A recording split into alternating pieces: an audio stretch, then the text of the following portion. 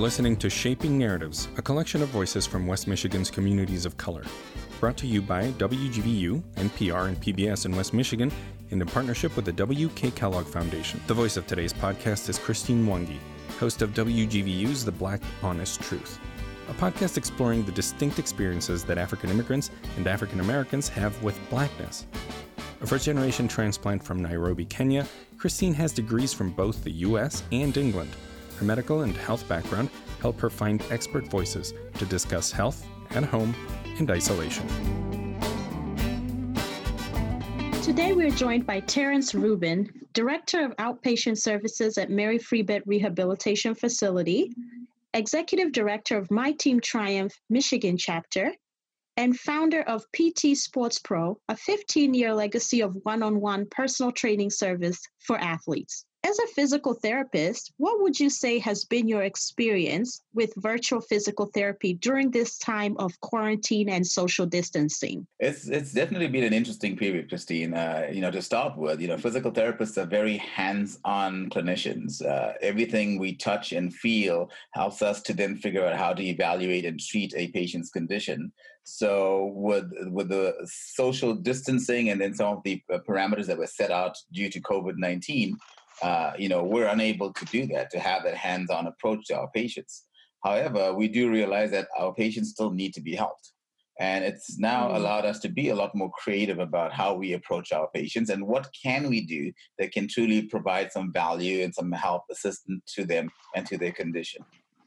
And so, you mentioned virtual, and this is the buzzword right now with just about everything, where we've gotten to be forced to become virtual, or some of us have already been in a virtual sort of world for a while, and it's allowed us to grow and be more successful in that. Interestingly enough, at Mary Free Bed, we've been building a virtual service program for the last 6 months because we understand that there is a need in our community to provide that level of service.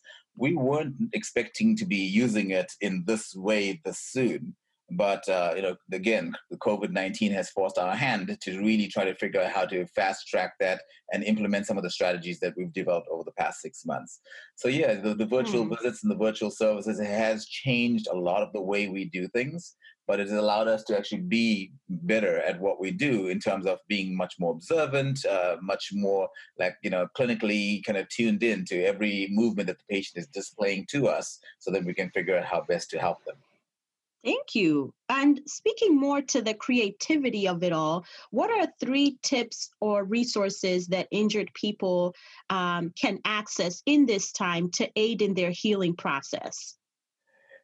That's a great question. I think one of the things that we've always learned over the years of, not just being an athlete, but even just being a patient is most of the time when we hurt ourselves is because we do too much, too fast, too soon. And that applies to even your therapeutic, benefits that you're trying to create by exercising. If you're not doing an exercise correctly, if you're doing too much of it, if you're doing it too fast, if you're doing it too soon before your body is able to handle that, that can actually hold you back and can create enough of a setback that you won't heal yourself. So the body has this amazing ability to heal itself. And what I always say as a physical therapist, we create the best environment for it to heal. And here in this, number 1 tip is don't do things too fast and too soon. So the second thing I would say is, especially if you're a patient that's injured and you have some sort of prescription to manage your pain levels through medication, quite often patients will go, well, I'm not doing very much, so therefore I shouldn't take my medication as much, as been prescribed.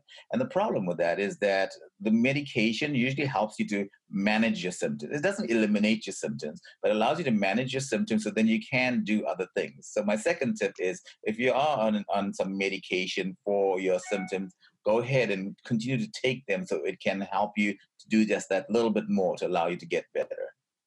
Thank you. Third tip would be is there's a lot of resources out there. And sometimes when you read everything that's out there, you try to go with, well, I should do that. And it's a tough place to put yourself in because not everybody heals and responds the same way. So purely from an injury standpoint, don't do too much too fast, too soon.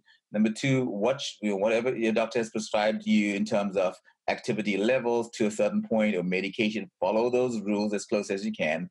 And number three, be very judicious about the information that you're downloading so that you can do the best that you can for your injury as applies to you and your body. So let's switch gears to athletics and athletes and how they are also managing their training programs during this time. As an experienced triathlete, what is your advice at this time to athletes whose, let's say, training sessions have been canceled or training facilities are now closed? How would you help them stay physically and mentally engaged during this time? That's another great question, especially, I belong to different groups in town where we're used to exercising together. And I work out with a group of individuals as well on a regular basis. And now we're unable to do that, or we have to be very careful, I should say, about how we go about doing that. So firstly, stick to your plan of training. So if an athlete has a training plan for a certain race, look at your plan and see what makes the most sense. So in terms of if you're doing weight training, you can use your body in so many different ways to distance training. Anything from doing plank exercises to push-ups, sit-ups, crunches. All your traditional old school things are still valid even today. And so if you set a good framework to create the right core control, then when you get out and you either, as a triathlete, we do a lot of swimming, biking, and running. And the thing that's killing me the most right now is I'm unable to swim. But I still do exercises and drills that can at least duplicate some of those movement patterns. And then I'll still get out and get my biking in and my running in. So if I'm going to be running with a friend, we maintain all the social distancing protocols. We use our masks. We actually choose routes that are very few people, that are out there. We'll run at times where most people don't want to go out because, like, if it's a little bit cold or we're starting to drizzle a little bit, most people will stay indoors. And for us, that's the best time to actually go out and do something because we can avoid the crowds. And then when we're biking, most people look at social distancing as being the 6 to 10 foot distance. But when we bike, we'll stay more than 20 to 30 feet away from each other. And I don't bike with more than, one or two other people. So we keep the group small. And again, we're just kind of doing it because I think when you're biking, you want to be a part of having company is a safety issue as well. So we kind of are there for each other should anything go down. So, from an athletic standpoint, you don't sit at home and just do nothing during this time. Even like today, it's a beautiful day out there. So my plan is to get out and I have a bike ride at 3 o'clock this afternoon again, and I'm going to get out and ride. So, we got to figure out how to engage ourselves and how to continue to find those mental challenges that makes us that little bit better. So when I'm out biking or running, I'm still breaking out my workouts into, what will be considered a long distance kind of training ride or run or a sprint distance or an interval training. And I those, methods during my training sessions. The other big thing that athletes need to watch for, especially at this time, is our food schedules are all gone out the window. On the upside, we're cooking and eating a lot more meals at home, and here's our opportunity to create good, tasty, nutritious meals, and then follow that through even when COVID, when all the social distancing stuff is over with. So fuel yourself well, and then continue to train as if you were in your normal training session, and then make those sort of changes as you need to do so based on your environment where you can train. If you need to drive out to a place so you can go and run in a location that's quieter, then do that versus just trying to take the same old routes that are super busy.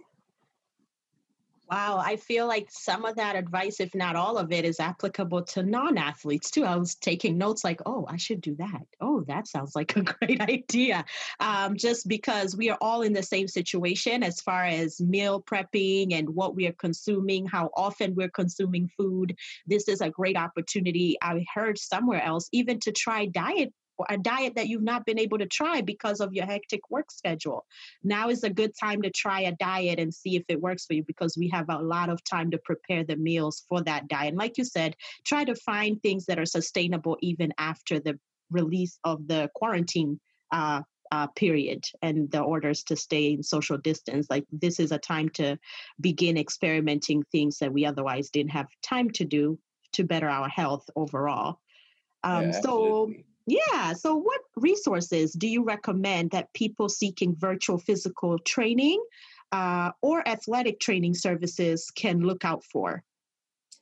So, I can speak for what we set up through Mary Free Bed, because I know the way we've done our programming and created, the virtual visits that, I know what we can offer, and each company, outfit out there offers some slight variations of this. So at Mary Free Bed, we're doing full evaluations and follow-up visits online. So, if you call our number, which is 840-PLAY, so 616-840-PLAY, you can get an appointment with a therapist. And a lot of our therapists work with sports cases.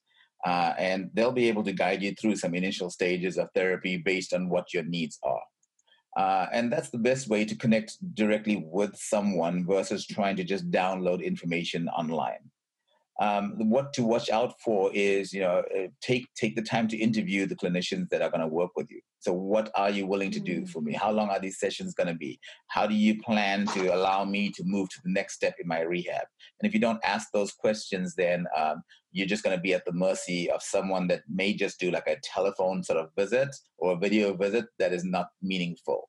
So for me, the number one thing is, no matter how we do it, how we access the information, as a patient, you need to receive value, and as a clinician, we need to provide value through every step of the way. We take a good 30 to 45 minutes with each patient during our virtual visits, because it really allows us to get in and help these patients modify the activity levels in their environment. And so, the plus side is we're now seeing our patients do things in the environment that they live in. Whereas when they come into our practice, we don't see that. We don't know how high or low that chair is that they're going to have to sit on. And now we can actually see that at home. So we see the silver lining in providing them more specific information about their environment and how to work out within that. Well, thank you so much for your time this morning, Terrence. This has been very, very informative. We have loved having you on the show, and we thank you so much for your expertise and all your work in our community. Yeah, thank you, Christine. It's been a pleasure. Shaping Narratives, a collection of voices from West Michigan's communities of color, is brought to you in partnership with the W.K. Kellogg Foundation, a partner with communities where children come first. Want to hear more Shaping Narratives episodes? Download and subscribe at WGVU.org or wherever you get your podcasts. Please rate and subscribe if you get a chance. It helps us to know you're listening. Shaping Narratives is produced by WGVU, PBS, and NPR in West Michigan through the facilities of the Meyer Public Broadcast Center, a service of Grand Valley State University. Matt Gruppen processed all the audio. Joe Bilecki edits each episode. Vansor designed our graphics and manages our web presence. Delane is our director of content. The views and opinions expressed on this program are those of the hosts and their guests and do not necessarily reflect those of WGVU or Grand Valley State University.